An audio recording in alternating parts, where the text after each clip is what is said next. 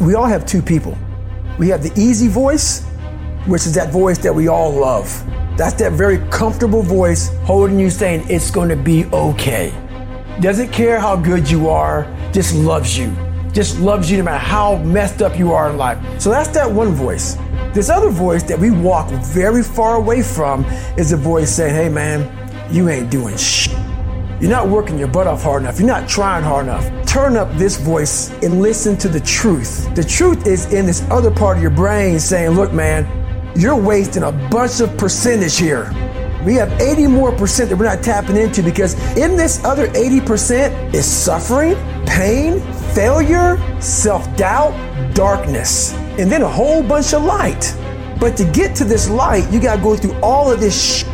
When you quit, your mind says we're done. So it doesn't expand. There's no expansion when you quit. When you say, f you, this sucks, I'm drowning, I'm miserable, I'm suffering, I'm broken, but I'm not going anywhere. What happens to your mind, it says, f he's not leaving. So we gotta expand. We gotta grow. We gotta figure this fucking thing out. So then these compartments in your brain, they have to work. And then you start to engage parts of your mind that you never engaged before. When you're in suffer mode and you say, I'm not gonna quit. You gotta tell your brain where you wanna go and how you wanna go and how you wanna get there. I realize if I keep going back and going back and going back, your mind will say, okay, we're gonna figure it out because he is not going to stop. You should fucking quit. You should quit fucking quitting.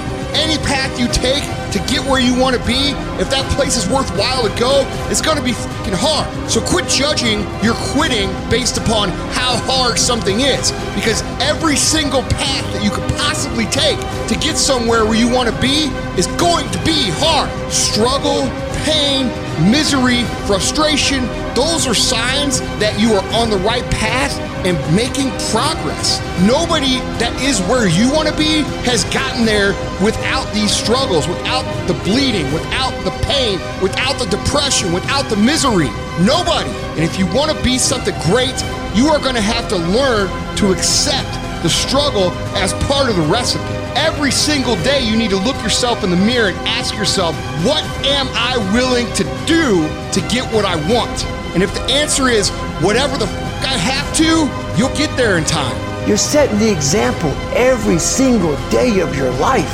You have to constantly owe that motherfucking machine. The machine is your mind. You gotta keep challenging it every day. The price of regret is much heavier than the price of discipline. You never want to wake up one day, 1 week, 1 month, 1 year down the road and go, man, I wish I would have listened to my gut. I wish I would have done this thing. You don't want to live in regret. If there's something you want to get done in work, your relationships, school, whatever it is, do it. Life is one big head game. And once you learn to play the motherfucking head game, it's no longer a game anymore at all. You can start living your life.